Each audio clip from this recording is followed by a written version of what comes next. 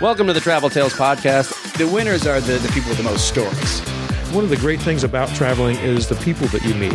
I've slept in bus stations, I've slept on people's floors. And it's already on fire, and then there's just a gigantic, huge explosion, like out of a Hollywood movie. It's not right or wrong, it's just different. We hired like 10 Chinese prostitutes to come be our audience. We were kidnapped by nuns in Puerto Rico. Not a good idea to be high when you're packing. You forget a lot of stuff. I got swine flu. By the time you've lived through it, it's just a good story. Hey everybody, welcome to the Travel Tales Podcast. I'm your host, Mike Siegel. Thanks for listening. My guest today is Nate Ritter. And before we get to Nate, here's a few announcements. First, our website is traveltalespodcast.com. You can go there, see photos of our guests. You can see links to their social media.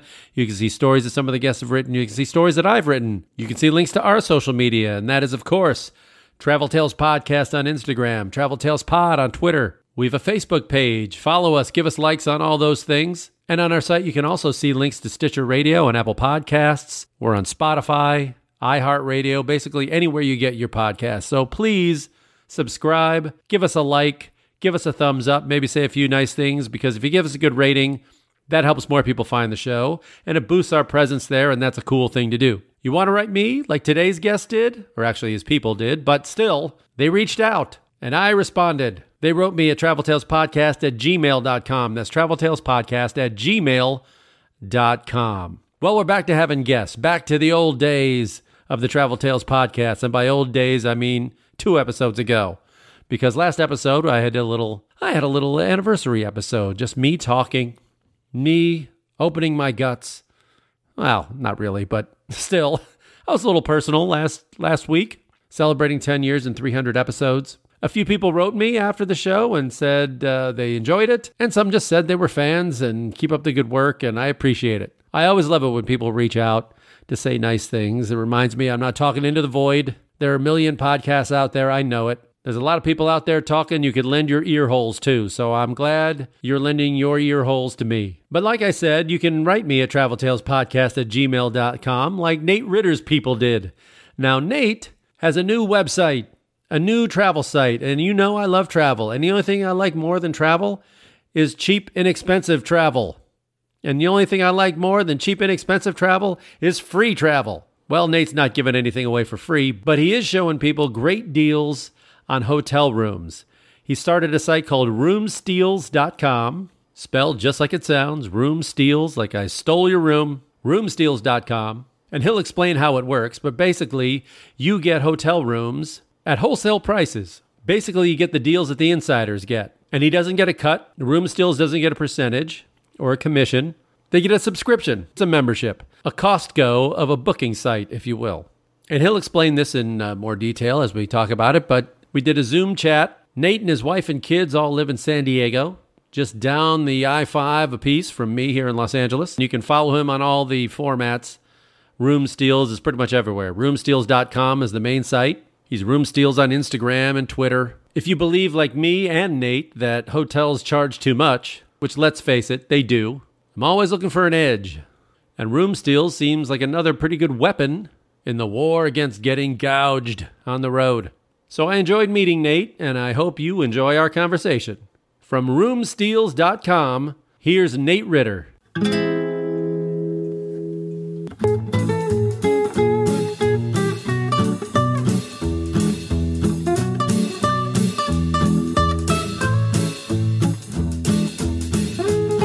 So Nate, Room Steals. How is Room Steals different than any other booking site out there?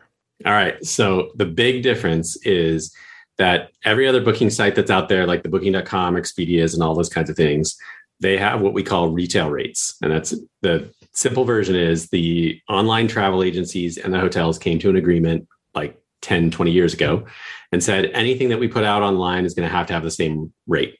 We're not going to disagree. Now, there's some small caveats there. You might find little bits and pieces, but generally speaking, they're pretty close to the same rates. However, the hotels split up their inventory and hold back a bunch of stuff. And some of that is wholesale rates and some of it is used for other things like contracts with, say, big companies. Well, these wholesale rates, all you have to do is be a part of a group to have access to it. Long story short, I made the world my group. And so now anybody who gives us their name and email can have access to it. And so instead of doing the model where you take a commission, where online travel agencies like Expedia and Booking, they either take a commission or they take margin, but that margin can be a really big difference between the wholesale and the retail rate. And the commission is 18 to 20%. But instead of taking any transactions on any of the bookings, we are kind of like a Costco model. We make zero. Well, Costco makes a little bit, but we make zero on the transaction and we make all of our money on the membership. And our membership is $95. So once you find something that beats $95 worth of wholesale to retail kind of price difference, it makes all the sense in the world to be a member. And then it's kind of all you can eat from that point forward. So you can book as much as you want and we don't charge any extra transaction fees. So it's $95 a year. $95 a year. $95 a year. Okay. I mean, well, if you book it right, I mean, you should make that up in one booking, really. Yeah. And some folks have made a ton more than that in savings. Like we had a company who had been a member for a while and they booked their whole company to go to Las Vegas. They saved, not spent, saved $4,000 on just those, I think it was 6 people's bookings. So, and we have other members who have gone to Italy and spent, for 7 nights and saved $700, and others who go for 3 days, 3 nights and 2 nights, and they're saving $300 and $400. So it's not all the time. It's not everywhere, but when you find it, man, the deal is so worth it. So you're basically, when you say you get the wholesale rate, does that mean that these are rooms that would have gone to giant blocks like, say, conventions or corporations or something like that? It could. Yeah. That's kind of one of the, so I'm not sure how much, have you ever done like credit card churn hacking or points or in miles of airlines? And I've interviewed many. So, okay. All right. So you and your audience have probably heard this before. In the airline industry, the airlines chop up their flight, right? So into chunks. So you have your first class, you have your economy class, your premium economy, your basic economy, whatever all that they're called. But then they chop them up into smaller bits and pieces where if you have points, you can book only like say 4 seats on that airplane for whatever that point value is that you're looking to get and so forth. Well, a similar kind of idea happens in hotels. It's just they don't tell anybody about this, but it's all chopped up. And some of it they'll hold for themselves and they're put on the Marriott.coms of the world on their own website. Some of it they'll hand out to online travel agencies like Booking.com and Expedia and so forth. And others they'll hold for other reasons. And there's a whole myriad of reasons why. Some of it might be Verizon has a deal with them and they want a certain rate all the time. And so they kind of save 1 room or 2 rooms or something just in case a Verizon booking happens or something like that. And that's a particular rate. Others might be for activities, for hotel brokers, for events, for all kinds of stuff. And the fight in the back that I mentioned that I was referring to that happened back in the day with the online travel agencies and the hotels all happened because they used to bundle these things together and then hand it over to like an activity person, like broker. And so maybe they bundled it together and said, airfare, hotel, and this activity and a car all comes for $2,000 or something like that. Well, there's a little pieces of pie for everybody in that. Everybody makes a little bit of margin. The online travel agencies decided, well, we're going to chop it all up and we're going to sell them separately and we're going to keep the margin. Well, when that happened, they got in that fight that I mentioned. And then eventually they said, no, we can't do that. But what we will do is we'll hold off and still do what we want to do with those kind of like compilations or aggregations of services. And we'll still make that happen, but you have to know who the user is. And so it's called a closed user group. Well, then the next evolution of that is, well, okay, we'll break that up too. And so now that piece is broken up. Well, that piece is actually where that chunk of the hotel inventory that is part of a closed user group is the inventory that we have access to. So all we have to do is know who you are. And then we give you the ability to basically take advantage of the kind of chopped up rates that exist that the hotel's very willing to give, but they want it used for specific purposes. We're just kind of like finding the loophole in that and saying, hey, if anybody could get this $3,000 a night penthouse suite for $300, why don't we give it to them? Everybody else in the industry who has access to these rates, they all push their rates up to something like $2,900 or something. We don't. We just say, you know what? It's $300. Go for it. Book it all you want. And for us, it's about transparency. That's really what we're shooting for. So okay. I mean, but do the hotels, I mean, are they losing out with you? Nope. I mean, otherwise it would go empty. No, for two reasons. One is we're too small for them to care. And the other is, even if we became big, we're still playing the rules of the game. So the rules of the game that they've put out is you have to know, before you can say who the price or what the price is for the specific hotel in this date, you have to know who your user is, and they have to be a part of a group. Well, we know every single user because they have to come on and be a user before we'll show them any rates. So we're playing their game exactly as marketed. And they're trying to, the other thing too, is they know what this wholesale channel is. They're the ones who created it. And so if they don't want to play this game, like there are certain places in the Caribbean that don't want to play this game, they just simply don't do wholesale rates. They don't need to. So they just don't play the game. And if that ever changed, that's what they would do, is they'd either up the wholesale rate channel price, or they would just stop putting inventory out on the wholesale rates. But we're talking 700,000 hotels worldwide that we have access to. Unlikely that's going to happen on a massive scale. Was this something that you started in America and just American hotels, or a certain region, or right off the bat, was it all just like international? Right off the bat, it was international. It was, wow. We're talking 700,000 hotels play this, and that's what's available. And that's what was surprising to me, is I saw these same rates in Portugal, in Las Vegas, in Italy. I mean, they're all over the place. And the fact that as a traveler, I kind of always looking for those like loopholes.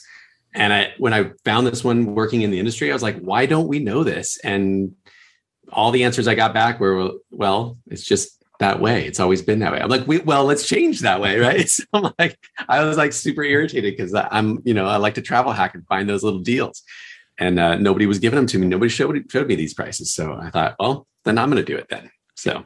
Well, speaking of travel hacking, do any of these prices affect my like Marriott Bonvoy status or anything like that? Or do you use points in these kind of things? Or I guess with the lower price, I'm getting fewer rewards points, right? Right. So there are some tricks to that. Generally speaking, they don't like to give any reward points if you book it that way. But so there's a few pieces of the puzzle that we've tried to like change, like manipulate a little bit to make sure that you can get the most options to still go back and get those points. So one is when you purchase on our site, there's a descriptor on the credit card, and we call it hotel accommodations. So for one, if you're using like Chase or something that gives you travel points, it doesn't really care where you're spending it, you're going to get those points with that. With the brand, you can't really use points to book like this, because that would be really, you'd be spending on their site to do that. But in terms of earning points, what I've done in the past, and what I recommend everybody do, is once you've booked it, first of all, don't book it unless the price makes sense anyway, right? So because this is a chance. But once you've booked it, then what I do is I'll call and say, hey, I made this booking, make sure that they have it on their docket. And if they do, and then say, okay, great. Can you add my rewards number to that booking? If they say no, which is like probably 20% of the time, I just wait. I'll call back the next day, talk to a different, front desk person, be nice to them. It's amazing what happens with a phone call. And 9 times out of 10, I've always had my number attached to that booking, and I've gotten credit for it. So it still works. You just have to go through the little hoop. So, well, you mentioned the extreme case of the family that went to Vegas and saved $4,000. Yeah. What's more of a typical thing? Like, I just came back from New York, and I think I was staying in Manhattan, and it came to about, I want to say the best I could do for a decent place was a little over $200 a night after taxes and everything like that. And this is during the week and stuff like that. So what's a typical kind of, not the extreme version, but what's kind of an average kind of savings? Let's pick New York as an example. Sure. Well, I can tell you over the course of the last 2 years of our platform, we've kind of averaged out, and it looks like right around 25% is the average savings that everybody gets. Now, I don't know if they're not booking with us for some reason. Maybe there's some space, like maybe here's an example where we wouldn't have a great rate. So let's say that you go to an event and there's like this festival going on, and it's taking up the entire city, Lollapalooza or Jazz Fest in New Orleans, or Mardi Gras in New Orleans. Mardi Gras, that's a great one. Yeah. Man, that's a good place. So you go there and you try and look for a discounted rate. Well, the entire city, every hotelier knows that's never going to happen. They can fill their entire hotel with top tier rates. They're not going to put out anything that's wholesale, period, ever, for anybody. Not for any activity broker, not for any bundling, nothing. They're like, look, their job at that hotel, there's a person who at the bigger hotels whose job is designed to be what's called a revenue manager. And their job is to balance the occupancy with the revenue and make sure that the total that they get is as best as they possibly can. So the revenue per room, for instance, versus how much occupancy can they get? How much can they fill up? That's their whole job at the bigger hotels. And so they're going to play this game until there's no reason not to. And when they see a big event come to town or something crazy like that, they're going to just say, you know what, let's charge $400 a night. And we're just going to, that's the way the market works. So in those cases, we're not going to have any wholesale rates. But in other cases where, let's take, for instance, Las Vegas is always, they have more hotels than they know what to do with, right? And so they're always going to have events, but they're never really citywide unless there's something that's like ridiculously huge. And so generally speaking, you can almost always find a great deal somewhere there. I mean, we've seen people book a hotel room for $15 at like a 3 or 4 star hotel for $15. I mean, So yeah, these are extreme cases, but they do exist. And that's the thing, is like just having access to be able to see the price and book it if you want it. That's really what we're shooting for. And it's more about seeing the transparency than, hey, we're going to save you every single time you book. So it's not necessarily that you're going to save every single time, but I would much rather have the ability to see when I'm going to save $300 on a 3-night stay somewhere than not. Right. So that's why we're here. That's why we exist. Now, do members, do they do this through your app? Do you have an app, or is it through the site? Yeah, we don't have an app yet. We have 3 kind of things. One is a Chrome extension, and the reason why we have the Chrome extension is because what we figure is you're going to try and like, if you use booking.com or hotels.com or whatever, you're going to probably go do that. Right. So, and that's okay. You might even forget about us, and that's okay too. What we want is for you to install the extension. And as you go and browse and do the things that you normally do, we're just going to sit in the background. We're not going to do anything until you show up to a hotel on one of those sites that has dates and a specific hotel in mind. And when that happens, we're going to pop up and it's going to say, here's what the wholesale rate for, and it's generalized for 2 people. And then it gives you the lowest possible rate. So if you're looking for like a penthouse suite in that hotel for 4 people or 6 people, the rate you're going to see is not going to be, representative. But you can at least know, hey, if I look at it and says it's $200 when it normally said $350, there's probably a deal there. You could just click on that button and go over to our site and just compare and see like, what are the rooms there? What are the options? So that's one way, is through the Chrome extension. The other is you can just go to the site and search and book just like you would, and we'll show you what we believe is the true retail rates. Those are always really hard to come by. So we're working on that process to say like, this is what your actual savings are, but it's pretty close. It's pretty close to what's out there. So you might want to look at both, like, go to Google Hotels or something and just compare back and forth. And the third one is we have what we call a staycation alerts or staycation steals. And what that is it's the beginning of our alerting email alert process. And what we're trying to do is say, let's say that you want to go to a particular city, maybe with dates. But in this case, what we're talking about is if you're in your city and you have a significant other, or you want to go out on a date or whatever, and you want this hotel and it's an awesome hotel, or let's say that you want to take your significant other out, and it just happens that you just never know if that's the right time. What we'll do is we will only send you an email. It'll be on like a Thursday or Friday night. Or Thursday or Friday. It'll be for Friday and Saturday booking only. And it will only ever email you on that list if it's 40% off or more and a 4 or 5 star hotel. So you're pretty much guaranteed you're going to save the $95 if you're not a member already. But that makes it kind of a win-win for everybody. But that way it's like, hey, I just want something to do on a Friday or Saturday, and it's like, this hotel is like 50% off, then there's a good option, right? So that's the kind of 3 options that we have today. Okay, but I have no idea what goes into getting an app or making one. is it? It's got to be hard. It's got to be hard and expensive, right? Sure. And my background is all web-based stuff. So, that's one of those things that we'll have to, pay somebody to have done. So, yeah. Well, let's talk about your background now. You've done a number of different businesses that I saw. What were any of them in the hotel industry and the hospitality industry? No, this is a new one. I started working in the hotel and industry about 7 years ago. And that's kind of when I first crossed this path. And I didn't really think much of it. I was building a platform for somebody. It was kind of like the Netflix suggestion engine for group-based bookings. And I kind of ran across this inventory and it kind of asked a few questions, but didn't really think much of it. And then I started working for a brokerage company, a hotel brokerage company that brokers for events. And that's where it really became apparent because they use this inventory a lot. And so I started asking a lot of questions, and that's when it all came up. And every answer I got was just, being an entrepreneur, I'm always looking at it like, oh, there's this hole here. Why, like I'm just poking at it and asking, and like, everybody's like, no, it's not going to work. It won't ever be done. I'm like, great. Will you sign this piece of paper so I can go do it? Then it's one of these days, I'm just going to do it myself.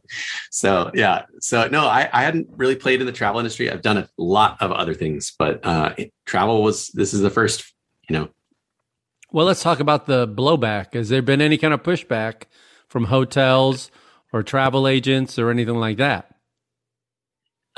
We've had a little bit. It's been pretty funny, actually. So we had one hotel that said they wanted to get off of our platform. And I said, well, then you have to go into there's a system called a GDS, Global Distribution System. And said you have to go into your GDS and just remove your inventory. And they're like, yeah, but I can't do that because I'm offering it to all these people out. And I'm like, yeah, but we're the same. So, and they're like, okay, whatever. We don't care. So there was one hotel in 2 years that we've had do that.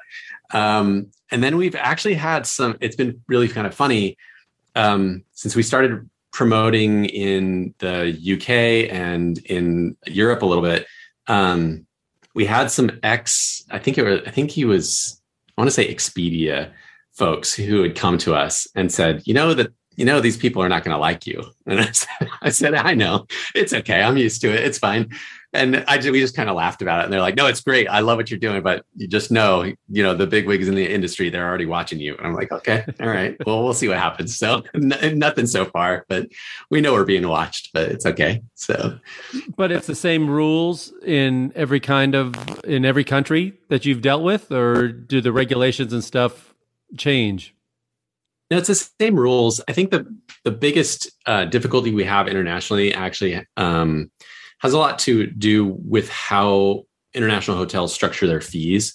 So a lot of times the stuff that we get, the inventory we get, the terms and conditions and whatnot, or the prices end up like with fees and so forth, end up in the terms and conditions as opposed to being transparent in the pricing structure itself. So when we show our pricing structure, it's taxes, fees, and the base rate. But it's only a certain number of taxes and fees. If they throw their like fees, like Amsterdam and Barcelona put out a new fee, a tourist fee for all hotels that you pay at the hotel when you show up. None of that shows up in our pricing. And it's that kind of thing that we don't, and some of that happens in the United States, but we have a very specific term for it. And there's actually class action lawsuits going on about it. It's called like their resort fees. Oh. So if you've ever shown up to a hotel and they're like, yeah, we have a $60 a night resort. Where was that in the price ever? Man, they got some balls, man. Yeah. I was where was it? In Lake Tahoe or something. They charged us, this was during COVID, but they still charge the resort fee when everything's closed. You can't use anything on the resort. The pool's closed, the gym was closed. Yeah. Half the bars are closed, and you're just like, there's no room service. No, I mean, but still that $35 a night fee or whatever it was there was just, it's infuriating. And like you said, it does take most people by surprise. You got to you really look at your bill. I want to say that maybe even hotels.com and things, maybe they put a warning on it about it, but some places they don't. And a lot of countries they add the VAT, the VAT, which always is a big kick in the ass when you're checking out. It's like, what is this? And right, it's a lot.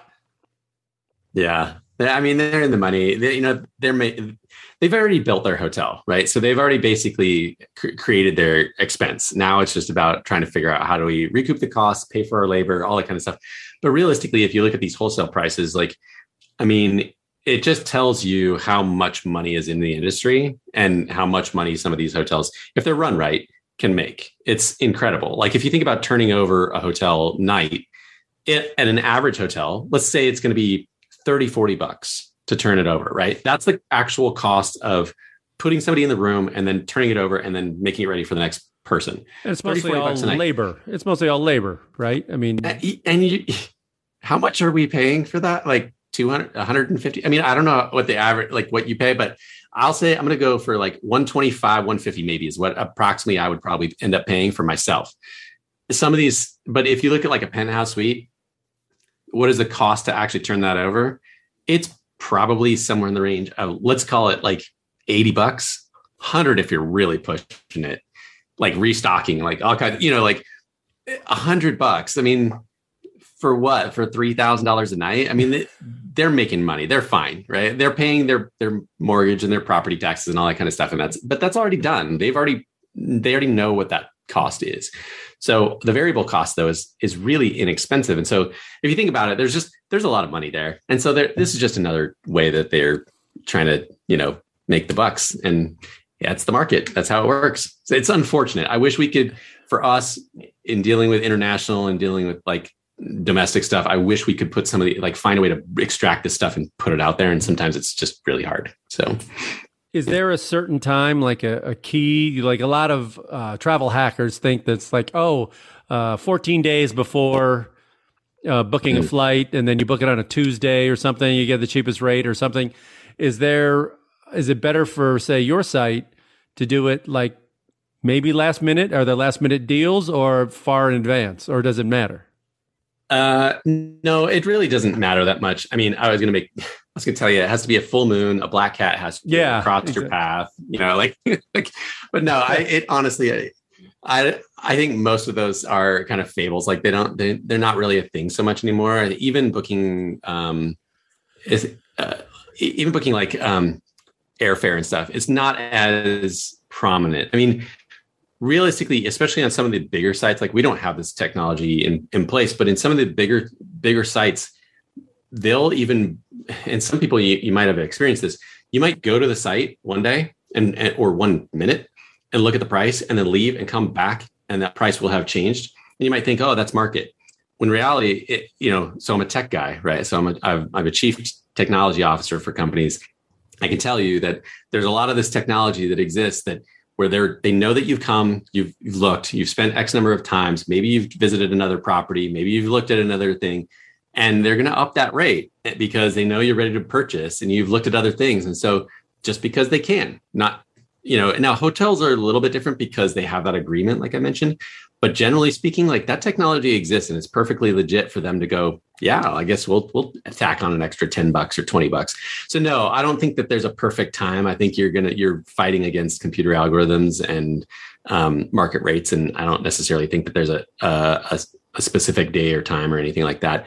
I will tell you that like most people, I think time of year is probably appropriate. Most people, when they're booking, are going to start booking like February or whatever big event is going on. They're going to book roughly 90 days ahead of time. So if you can get ahead of that, you're going to be much, much better off. But those are the two really kind of big times a year. Like once February hits, after that, you're looking at like all the summer moving and like running around and all that kind of stuff. And any major event is going to be booked out starting 3 months out. So if you can get ahead of those, you're in much better shape.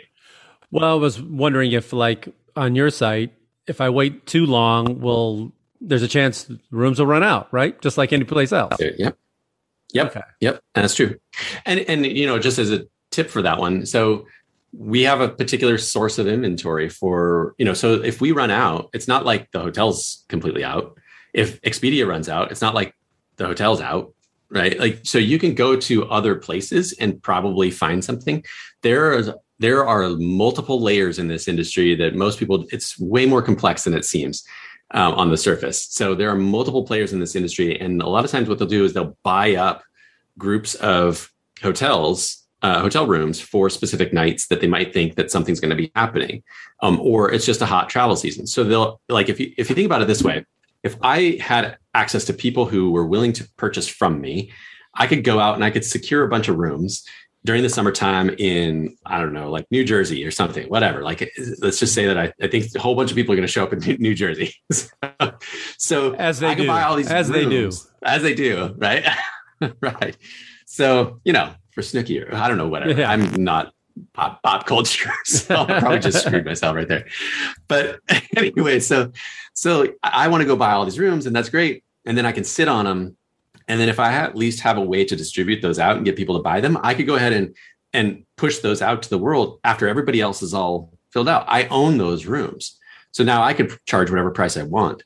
So these are called bed banks, and they do this as an industry, and they buy these up sometimes at wholesale rates, and then they try and sell them. And sometimes they sell them to each other because somebody else thinks they can get a better deal and they just want to offload the inventory.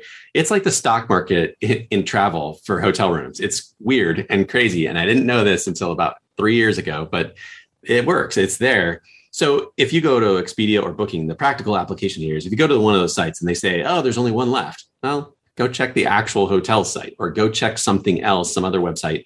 You might find that that's not truly the case. That might be one left of the inventory that they have access to. That's really what they're saying. And that's what we're saying too when we say that there's one left on our site. It's because we have one left of it at this rate for these dates at this hotel. That's what we have access to. That's not all together. Might be the best rate. So if it's great, take advantage of it. But if it's average, if it's out there, don't feel panicky about it. Like, has their system always kind of been this way, or just since the internet started, or does this go back to the 50s? I mean, have they always done these wholesale rates that they trade in between each other? As far as I know, they've done this for a really long time, like long before the internet was around. But generally speaking, you wouldn't have access to it because they would bundle them. The whole purpose of this stuff was that it was bundled together with other things and then provided to like a tour agency or something, so that all the middlemen in between the hotel and whoever was the distribution channel to get it to the population, everybody got a little cut. Everybody gets their piece, right? Everybody got their piece. Now that's completely, you can just go straight direct, and that's the fight. Is right now, what does direct mean? Direct means to the hotel. It means, well, you're coming to us. Well, Expedia and Booking and all these other companies that are so big and make billions, if not trillions of dollars off of these kinds of things, they say direct is them. They're the brand, right? So now there's the fight between like who actually, quote unquote, like, of course, the owner of the property owns the room, but these brands are so big, they are still a distribution center. And that's what the hotels kind of like have to fight with. So that's why this stuff still exists today. Is because everybody still wants a little bit of a piece of cut. It's just less people in between. I mean, I don't know the last time anybody used a travel agent, unless it was really complicated. But I know they still exist, and we have friends that are. But it's just they're usually pretty specific for specific reasons now, and it's not like it used to be where that's where you'd buy your stuff. Now, if I'm the hotel, do I make more money booking with big boys like Expedia or something like that, or do I make more money with you, or does it matter? In the case of the inventory that we have, you as the hotel it wouldn't matter. Doesn't matter. So here's the funny thing about this particular inventory is Expedia and Booking and all of these other guys that are really big. They know all this. Like this is common knowledge to them. And so if you go, so the history is they've always gotten paid on commission, like way back in the day. They would get paid on commission. That's how they started. So if you think about how that payment process works and everything, like they're going to take that money after the fact. So you pay all the way through the channel and everything, and they pay the hotel. All that rate and all that stuff goes to the hotel. Then later they invoice and say, well, we gave you that referral, and so you're going to, now you need to pay us the 18 or 20% or whatever. That was how it used to work. And then they had that whole like fight back and forth. And then they got access to these wholesale channels. Well, now with wholesale, we're talking about, let's say, a $200 a night hotel. Here's a prime example. Priceline.com. Like if you go to bid there, well, hold on, I'll deal with that in a second. But now these Expedias of the world have two versions of this. They have the commissionable, so they're going to get paid after the fact, or they have the wholesale market. They're doing algorithms right there that are saying, well, are we going to get paid 18% for this, or do we have access to a wholesale rate where we can get paid more than that, maybe 30 or 40 or 50%? Let's keep that 30 or 40 or 50% and sell that person the wholesale inventory, but at a retail rate. So what we're doing is saying, well, here's a wholesale inventory at the wholesale rate, and you already paid for your membership, so we're out, right? Like we don't care. We don't care about anything else. They're making their money off of the margin difference. So we're actually, a lot of times, we are selling the same inventory. It's just that we're not putting a margin on top of it. That's the funny, weird difference here is it's the same. A lot of it's the same stuff. Now they do have other inventory that I don't have, but that's retail inventory or commissionable inventory or other things like that are going to be at higher rates. I don't have access to that, nor do I care to have access to that. I'm interested in the bigger deals for people. And you're making all your money on the memberships, the $95. Are there different tiers of membership that gets me different things, or is it all the same for everyone? It's the same for everyone. We're trying to stay on brand with this transparency, simplicity, make it easy, done and done kind of a thing. So yeah, we have one membership. It's $95 a year. That's all there is to it. It's very simple. Well, when did you launch this, and how's the response been? We started building in June of 2019. We launched in, I want to say January. June of 2018, launched in January of 2019, was put on Lifehacker and got a bunch of publicity and everything in February of 2019. And then of course, COVID hits in March. And so we flatlined for a year and a half. But we did a redesign. We fixed a whole bunch of stuff. We added some features, and then we relaunched in April of 2020. And we're back to pre-COVID levels. So people are booking, people are going out, and we've been doing great. So yeah. Yeah, I feel for you, man. There's nothing like launching a travel site right before a pandemic. Yeah, I mean, yeah, you know how I feel. Yeah, I know. Yeah, I know. It's good times. Well, good times. Did you said you had to tweak some things. I mean, at least the slowdown gave you a chance to work on stuff. What were some of the problems you encountered? What that maybe you didn't see coming? Did you see some things like, boy, I didn't expect this? Yeah, I think, and we're still working on some stuff. I think one of the things that we're trying to work on, and I was just talking to somebody this morning about this, it was that international, some of those fees, we're really trying to figure out how do we extract some of this information out of terms and conditions and make that apparent. And really with the product, a lot of it was the redesign, trying to simplify things, kind of smooth out our Chrome extension, those kinds of things to just get rid of bugs and stuff that was slowing people down from getting what they want to get done. And that's really just booking. So a lot of it was just making things simpler and simpler and simpler. Okay.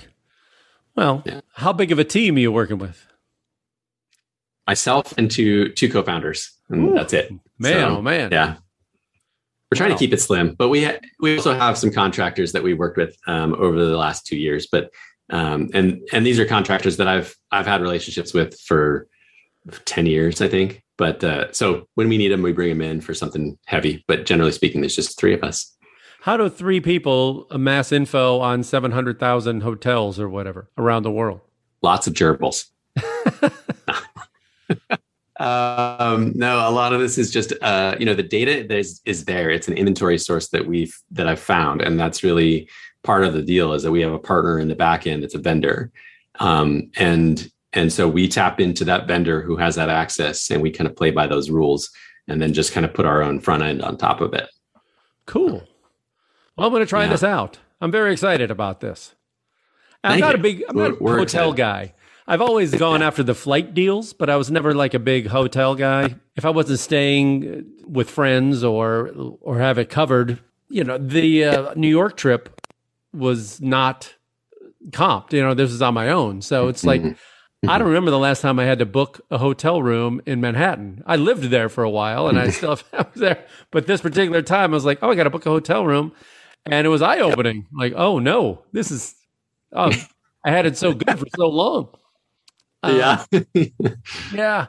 What do you want people to know who are a little skeptical that want to try it out? How do you get them to try it out for the first time? Can they do a trial, or is it like, nope, $95 and that's it? Yeah, so you give them a freebie, you give them a little, like a drug dealer, you give them a little taste, and then. Oh yeah. But can they see rates when they go on, or is it just it's all closed? Yes. No. You can see the rates, and that was one of the big changes that we made. Was that we're all about transparency. That's the whole point of what we're doing. Is like these rates have been available to people.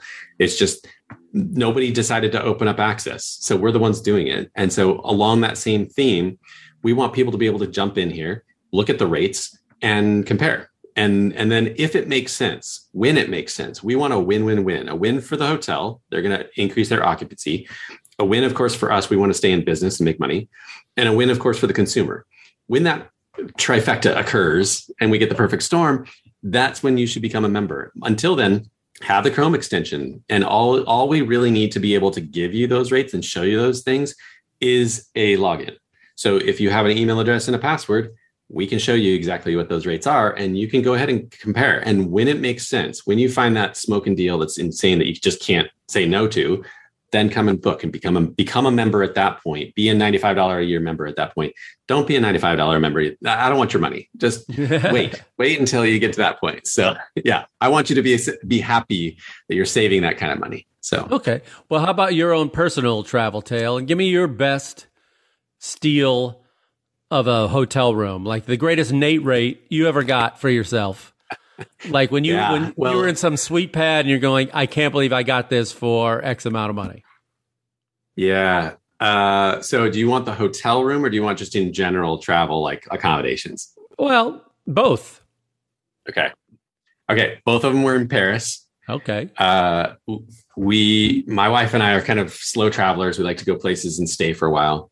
And the first time, first or second time we had gone to Paris, we, through point hacking and doing all these kinds of different things, we managed to get ourselves to a place where we could stay for a month in what effectively was like, it was like an Airbnb sort of situation, but it was a month in Paris, just outside of the main circle down, what's the name of the Champs-Élysées. The Champs-Élysées. And it was right outside of the circle there. But so, we're like 5 minutes from Arc de Triomphe. It was like right there. Wow. And for a month for free, we paid $250 in taxes because we had an infant that was a lap child, and we had to pay the taxes for what would have been that child's ticket for airfare. That was it. $250 each way for three. I can't remember, 3 or 4 of us. Everybody else is free. So we paid, so total all in $500, get to Paris from San Diego, stay for a month and come back. And the only thing we paid for was whatever, food and entertainment and sites and whatnot. So for $500 for 1 month, best deal I've ever had. So that was my non-hotel version. Wow. That was all miles and points. Yeah, so the miles and points to fly there. And then we kind of did this exchange. There was a startup that was coming out. It was very similar to Airbnb, but it's in Europe. And they were kind of doing this weird exchange of points and stuff. And we capitalized on that like crazy and ended up getting there for free. So, yeah. Cool. What about the best rate you ever got on a hotel on your own site? Yeah, so I want to test this one because I want to take advantage of this. I see it all the time. And so the ones that I've gotten aren't amazing though. Can I tell you one about who recently got one for Disney, a Disney hotel, which nobody ever gets in Orlando or here? Yeah. Orlando. Yeah. Okay. Yeah. Go ahead. So so I've never heard of anybody really getting deals off of Disney hotels. I was actually surprised to see that we had a Disney hotel on our system. And somebody had contacted me. I saw the booking come through, and they book every year with their family and their friends, and they go to the same place, and they spend something like, I want to say it was $2,000, roughly $2,000 to $2,500, to be at the same hotel every year for like, I want to say it's like a week or two. And I want to say it's a week because I think the rates at this place are exorbitant, and it's Disney. I mean, it's crazy, right? So they sent me an email, and they're like, "You've got to be kidding me! Please tell me this is real."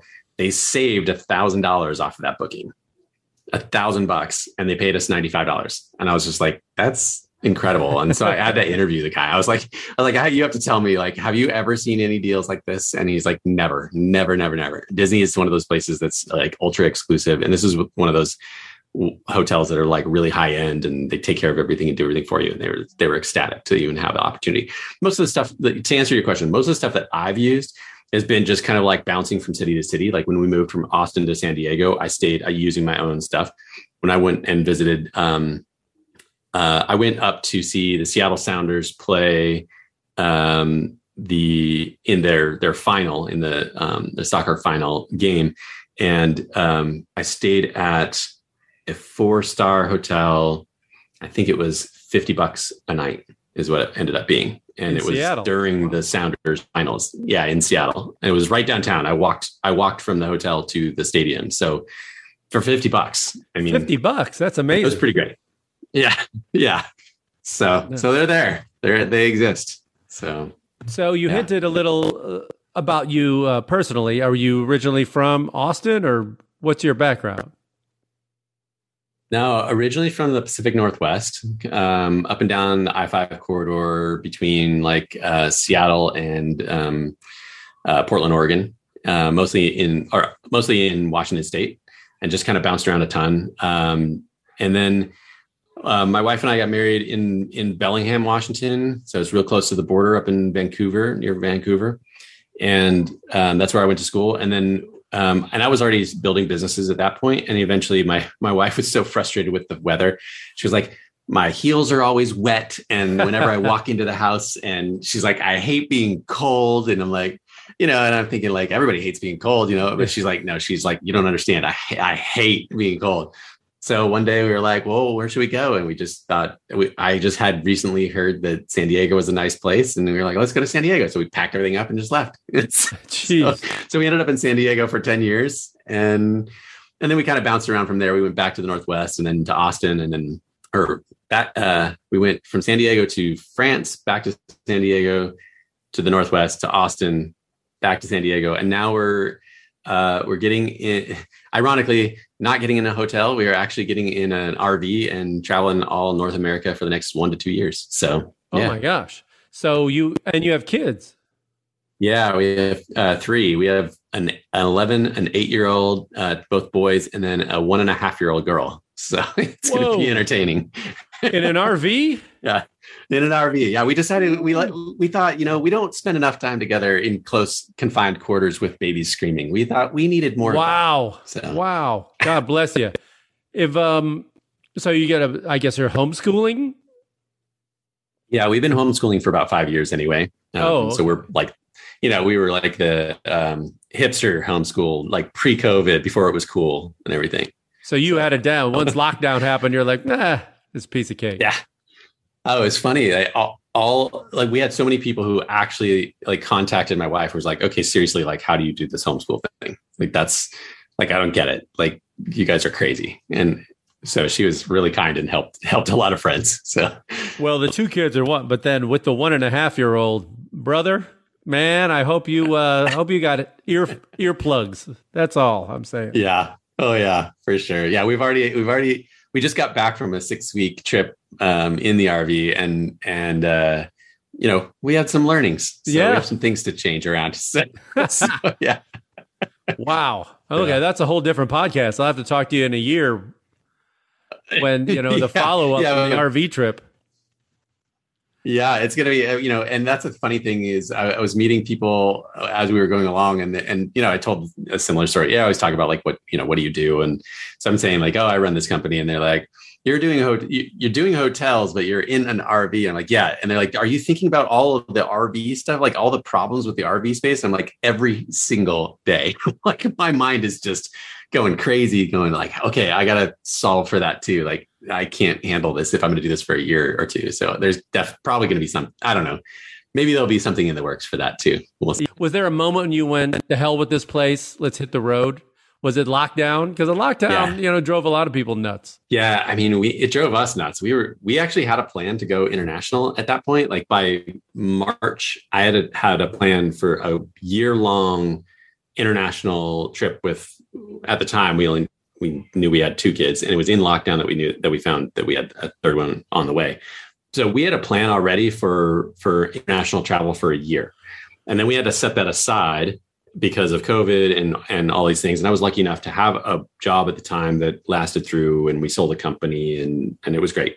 So we were very secure, but it definitely made us pent up. We wanted to leave. We wanted to get out of there. Just because we're used to traveling and getting out and doing things and seeing things. And I think that's the case with a lot of people now. And so when we moved from Austin to San Diego, that was in December, and we seem to always do weird things, like crazy things in May. I don't know why May, but whatever the reason is, spring hit, and spring like, makes people buy an nuts. RV. Yeah. Yeah. We were just like, I'm done. Let's buy an RV and let's go anywhere we can get to on an RV. Like, so if we can set it on a shipping container and move ourselves to, like, we'll do that too, like whatever. But anything we can think of to just get out and travel again. We just like being, we're comfortable with the uncomfortable in regards to travel. And when with kids, we really want our kids to understand and feel empathy towards other people and other cultures. And that's what travel means to us. Like, that's so important for us to be able to share that. Like, I don't know, there's generations that just didn't get that opportunity and don't have the empathy of seeing other people in other places and how they live. And to me, it's so important that it changes who you are and how you perceive the world and how you treat people. And so we want to give that to our kids, like, badly. And so much so that we're even willing to say that if we travel across the United States and Canada and Mexico, that will also change their empathy levels.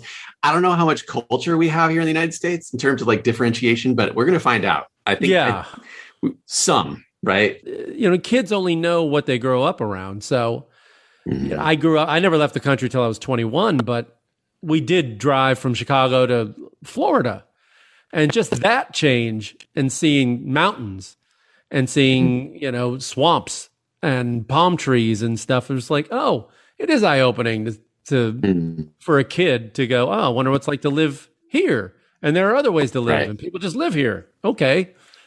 Right. You can live on a beach. I didn't know that. Yeah, you can live by an ocean. And I was determined to live near one day. And I did. So, and here you are.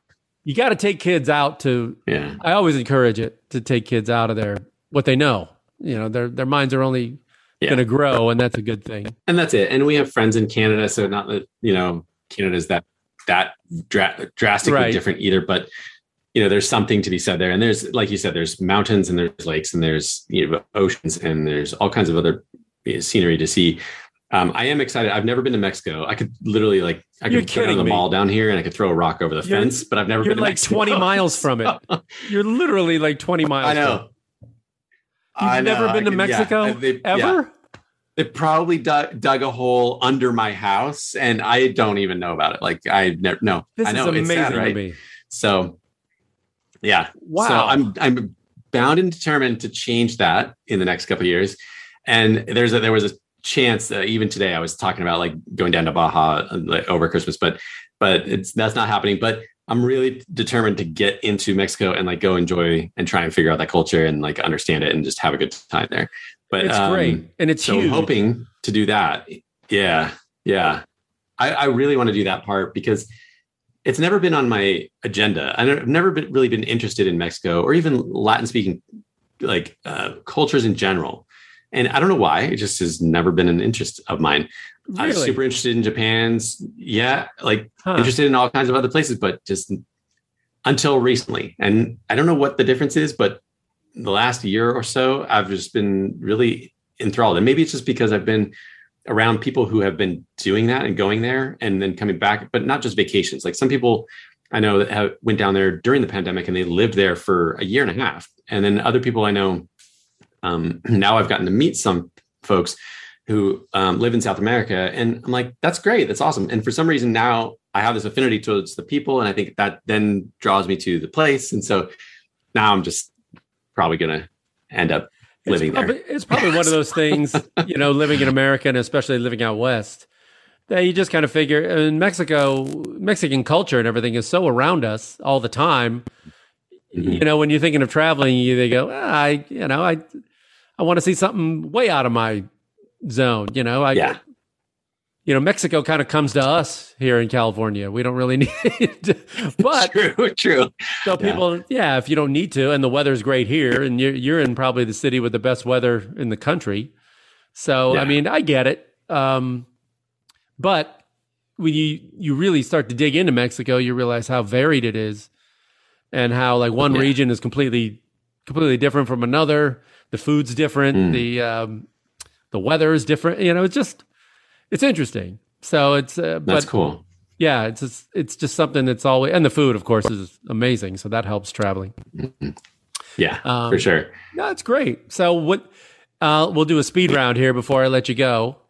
You mentioned you went to Japan, and you always like Asian cultures. It's on my It's on your bucket list. I haven't been. Okay. I really want to go to Japan badly. So give me some of your favorite countries you've been to that you could always return to. I could go back to France any day of the week. It's probably prototypical, but for a lot of variety of reasons, I could go back to France. And I think part of that is I wish that I have a more experience in other countries in that general region. I don't have a lot. So that's the thing is like, but I think one of the pieces of the puzzle for me is, even though they're like very bureaucratic and whatnot, I kind of like the idea of slowing my mind down and chilling out a little bit. I'm too into the entrepreneurship, like fast-paced lifestyle. So I like the idea of like slowing down. There's this concept that they think before they act. Sometimes they think for like 100 years before they act. Yeah. But in a way, I have this like idea of like balancing out how crazy I've been over the last like 40 years. And so I'm like, maybe I'll just sip a bottle of wine and relax. Yeah. So, you're trying to temper the American capitalist in you? Yeah. Yeah, a little bit. Yeah. Maybe not the capitalist. I still like that part. But I know. But at least the hustle. Yeah. Relax a little bit. Yeah. Sometimes a good lunch should take 2 hours at least. I think all lunches should take 2 hours. Yes. I that's just where I'm at. It's civilized. Yeah. And a siesta is not bad either. I'm a big fan of the siesta too when I go to a lot of those countries. I'm fat. Okay, before you touched on it a little bit earlier, but what do you think travel has taught you, and how has it changed you as a person and how you look at the world? When you can see another person doing life in a completely different way, maybe completely opposite of what you believe, like how life should be done, whatever that might mean, politically, I don't know, like daily life. Like you could be living in a grass-made hut and doing things very, very differently. And you could say to yourself, I would never do that, right? Generally speaking, until you meet that person and you see the values that they place on things and the way that they live their life and what is actually important, you can start to distill down all the other crap and get to the place where you're like, you know what? Even though I may or may not agree with back up. I might not actually fully understand or be able to do life the way that you do life. And secondarily, I might not be willing, I might be completely opposed to doing life in the way that you do life. You could have either of those two scenarios. One is not even possible, and the other is absolutely I don't want to. But when you travel, you're kind of forced to reconcile that with your own opinions and your own way of life and your own way of doing things, and realize that how they do life is fine. Like they're getting along fine. They're doing that, and not only fine, but they like life like that.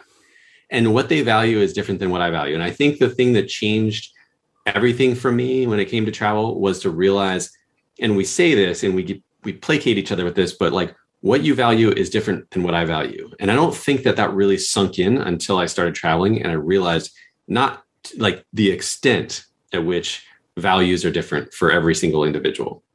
I don't think I really got it until I started moving around and seeing different people in different places. And it's way outside of the words, right? You have to have done it and then get it and go like, oh, yeah, they're cool. Like they're fine. I don't agree. I may not agree with the other side of the aisle or whatever, whatever political spectrum or anything, any spectrum, right? I might not agree, but they're fine and they like life and they're great, right? They're doing life well and they enjoy it, even though I'm doing the exact opposite thing.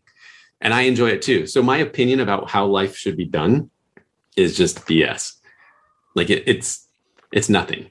Right. And so everybody with their own value systems, I think understanding what those value systems are now is kind of the next step. Like, first of all, like recognizing it and being like, holy cow, like truly everybody is very, very different in how they kind of do life. And then secondarily, like really trying to actually understand that, like to not just like surface level, but really getting, why do you do what you do? What is it that keeps you getting up in the morning and doing it this way or being this way or living in this place or whatever? Like I don't even understand anybody who lives in Kansas. Like it doesn't make any sense to me, but you know, like I want to go sit there and like talk with the farmer who's been doing it forever and is living through tornadoes and like the hard, you know, life of farming corn. I don't even know if farming corn is the right term, but like whatever, like, yeah. Right. Like, and I don't know, but yeah, he can't understand how you live here. You know, how do you deal with all that traffic and the craziness and the, but it's just different things that we value, right? We place priorities in different places. And I think what's really cool is to be able to sit there and understand and talk with people and say like, how does this work for you? Why do you do this? And I might never actually fully be able to realize everything about it, but to spend a few moments with people and hear it and think about it, I think the next person you see down the street, you think of them differently. Like you give them a lot more grace. You're like, oh, that's another person with completely different morals or opinions or whatever. Like, and that's okay. Like we're just walking down the street. It's cool. So. Well, yeah, no, I agree. That's great. And you get to pass it on to your kids, which is awesome. So before we leave, you can get your plugs in. Tell us where people can, the website and social media and everything else. Yeah, everything is Room Steals. So roomsteals.com. And then, of course, we're on Twitter, we're on Instagram. But yeah, and I'm Nate Ritter, NateRitter and you can email me if you want to, Nate at Room Steals. You can, I'm on Twitter all the time. That's kind of my preferred social channel. So if you want to just chat, DM, like whatever, I'd love to chat with people. So I'm good with it. Stay on the line. I'll talk to you afterwards. And then I'm going to check out Room Steals. That's good. I'm going to join up, man. I like a good steal. I like a good room steal. So it was great to meet you. Once again, thanks again. And it's been a pleasure and good luck with everything. I want to check in again maybe a year from now and how this whole RV lifestyle is going to go, because there's going to be some tales on that one. I know.